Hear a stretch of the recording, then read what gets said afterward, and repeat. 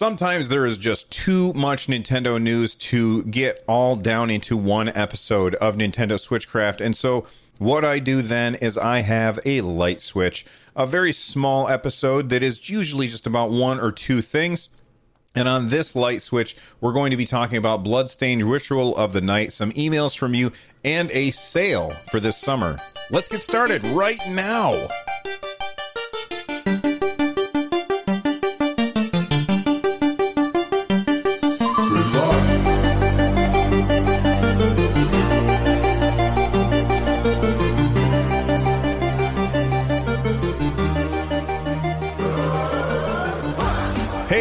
Welcome back to A Light Switch. This is where we can't quite fit everything in, and I already said that at the beginning of the show. Let's start off. I want to talk about Bloodstained Ritual of the Night. Now, why do I want to talk about this game? Well, first off, I want to talk about this game because it's a Metroidvania game. It's made by the original, not original, by the guy who made, and I can never remember his name. I know it starts with an I. But it's made by a guy who, oh, look at that. We got a new Twitch follower right there. Thanks, Go Haywire. It's made by the guy who made Symphony of the Night, and he kickstarted it. It got a lot of attention, and now the game is out, and it's out on the Nintendo Switch, and, well, the frame rate doesn't look as good. The graphics, they don't look as good, and I can understand that for a game like The Witcher, but for a 2D game, I definitely I take issue with the fact that it's just not optimized very well. The thing that stands out the most is there's a scene where they are going from where they're running outside and there's rain falling, and on the PS4 version, it looks gorgeous. Like the rain is falling and shiny. It makes everything kind of have like this sheen to it, almost like it does when it's raining at night and you're driving down the street and it's hard to see. It kind of looks like that. And then on the Switch version, it just has like lines going through the screen to symbolize rain. Now, if I were sitting down and playing this game, well, okay. So let me say this. I know that there's going to be some people who are upset about this. Am I one of them? Yes and no. Mostly no, and I'll tell you why, and then I'll tell you what does upset me. So the thing that probably ticks me off the most, you know what? I don't want to go there yet. So stay tuned, and we'll get there. All right. The thing that a lot of people are upset about is just the fact that there's a graphics difference, and some people have unrealistic expectations. Does that mean that they can't do better on Bloodstained Ritual of the Night? No, that doesn't mean that they can't do better. That they certainly can do better, and they have said as much. They've said, look, we want everybody to have a good experience. We are working hard to patch this and make it better. Now, I am not going to buy this game right now for many reasons. Mostly the reasons are all of the other games that I need to play right now. But another reason why I'm not going to be buying this game right now is because I know that it's going to be improved later, and I want to have the best experience I can. So I'm going to wait for later, or I'll pick it up on either PC or PS4. I haven't decided yet. In fact, right now it is on sale on PC because they have the summer Steam sale.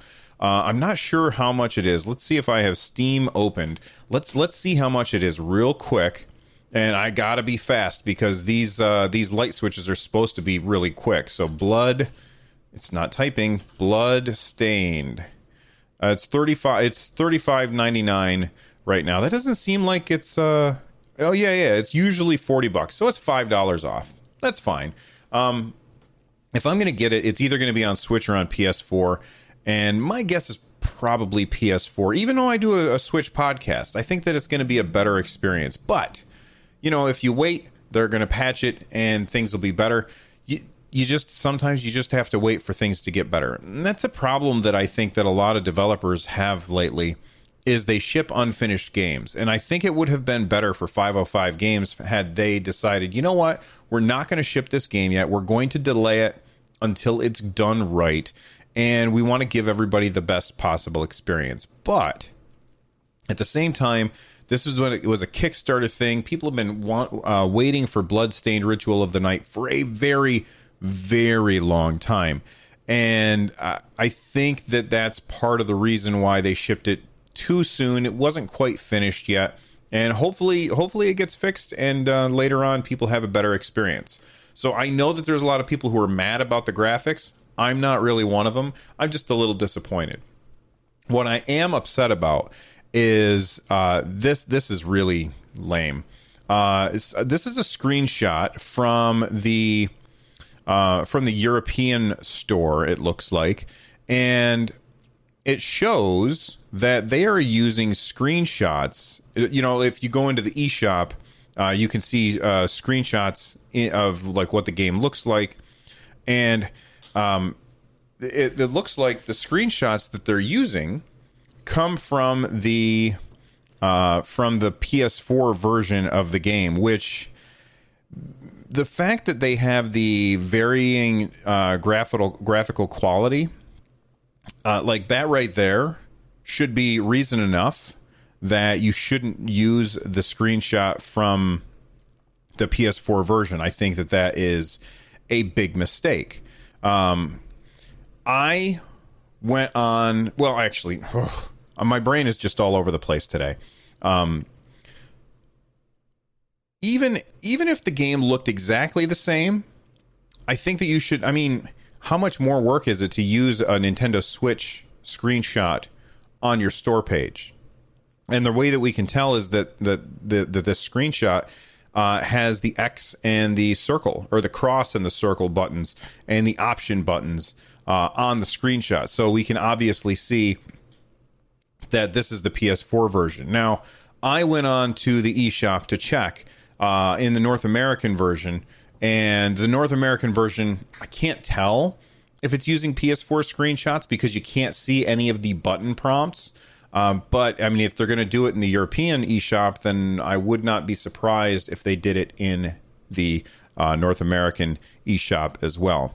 Anyway, I think that that's kind of lame, and 505 Games is not the first company to do this. I wish Nintendo would say, you can't do that. You can only show screenshots on the eShop if it is from the Nintendo Switch version of the game. All right, we got that out of the way. Let's take a second. We're going to thank our sponsors. When we get back, I'm going to tell you about a sale, and after that sale, we'll get to your emails. All right, here we go. Hi, I'm Daniel, founder of Pretty Litter. Did you know cats tend to hide symptoms of sickness and pain? I learned this the hard way after losing my cat, Gingy. So I created Pretty Litter, a health monitoring litter that helps detect early signs of illness by changing colors, saving you money and potentially your cat's life. Pretty Litter is veterinarian developed, and it's the easiest way to keep tabs on your fur baby's health right at home. Go to prettylitter.com and use code SPOTIFY for 20% off your first order and a free cat toy. Terms and conditions apply. See site for details. And I totally lied. There's no sale that I wanted to talk about because it's actually the Steam Summer Sale, not the Switch Summer Sale, and I need to learn to read.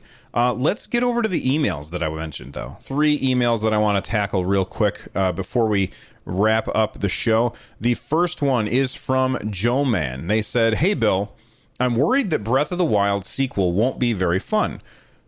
Excuse me, the process of exploration and experimentation, discovery, and reward were what made Breath of the Wild my favorite game of all time. But once you've experimented and explored through most of Hyrule, the game isn't very replayable since so much of the fun depended on exploring the unknown. Breath of the Wild 2, with the same cooking, the same weapons, the same combat system, the same runes and physics, won't be very fun because most of the fun was in the discovery, not the gameplay itself." All right, so first off, I'm just going to say something.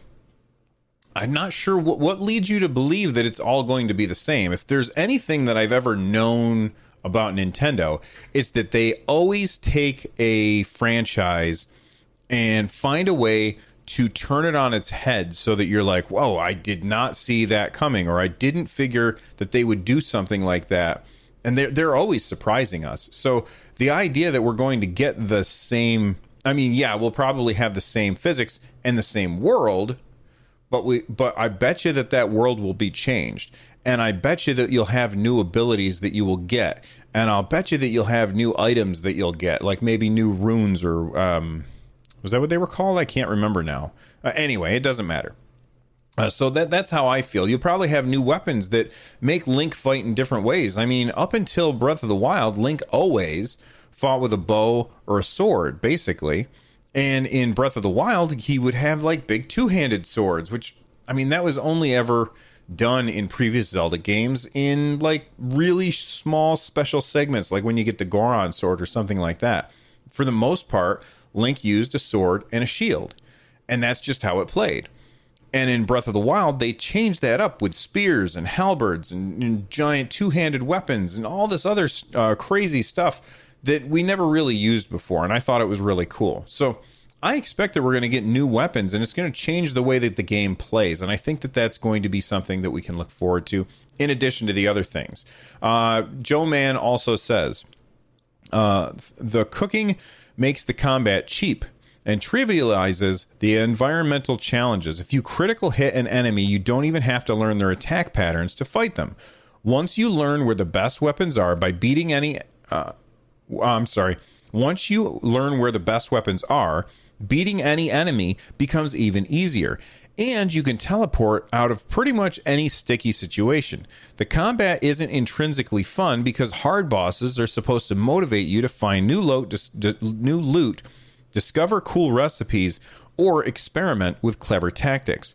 I can't see what challenges they could make in a new title, short of a total overhaul, to make fighting fun in Breath of the Wild 2, now that I'm aware of so many optimal strategies. That's true, but they could take those strategies away.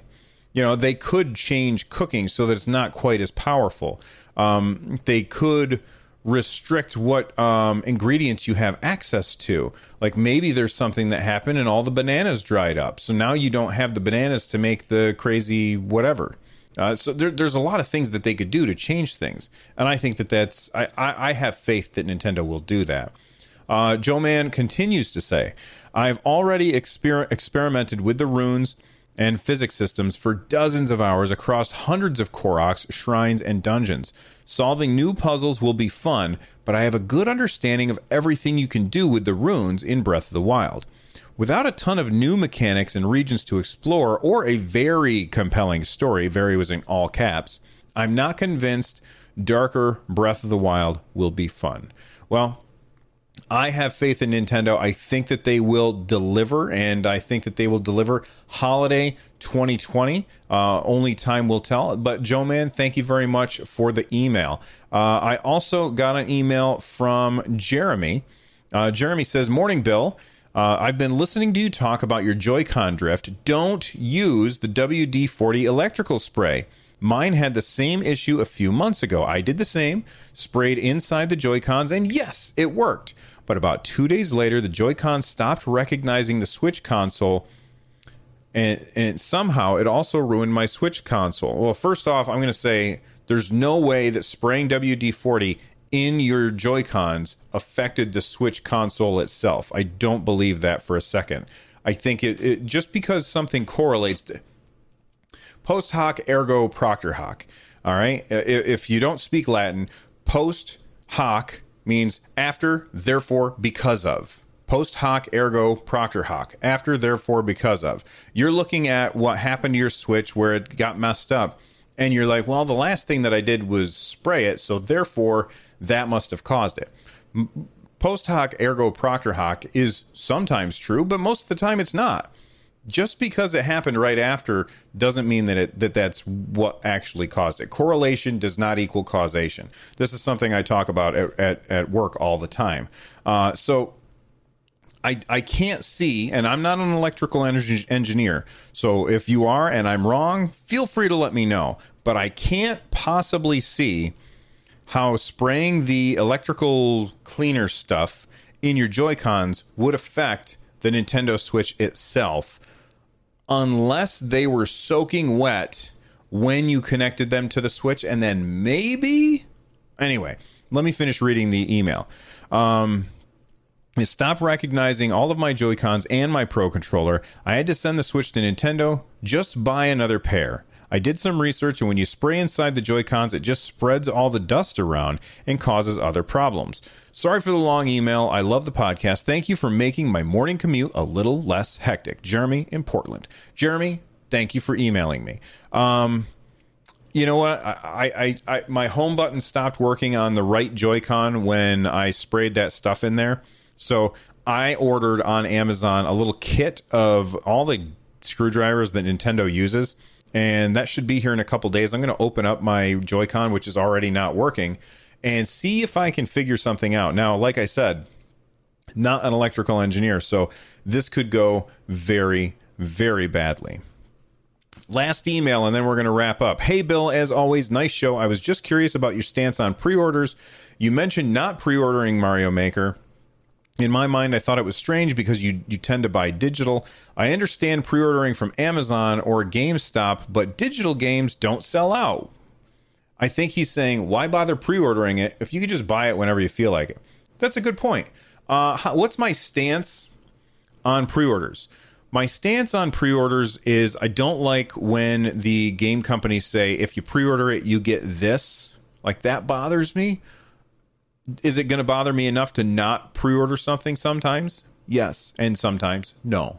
I don't know that I really have a stance on that, but there you go. Anyway, thank you for the email, John. It's time for me to wrap up the show, and that's super easy to do. Become a part of the community on our Discord, runjumpstomp.com/Discord. I record live at twitch.tv/runjumpstomp. Listen to this music on the way out. It is Corneria Star Fox remixed by Noteblock. This has been another Light Switch. I'll see you guys next time hanging out with me. Bye-bye.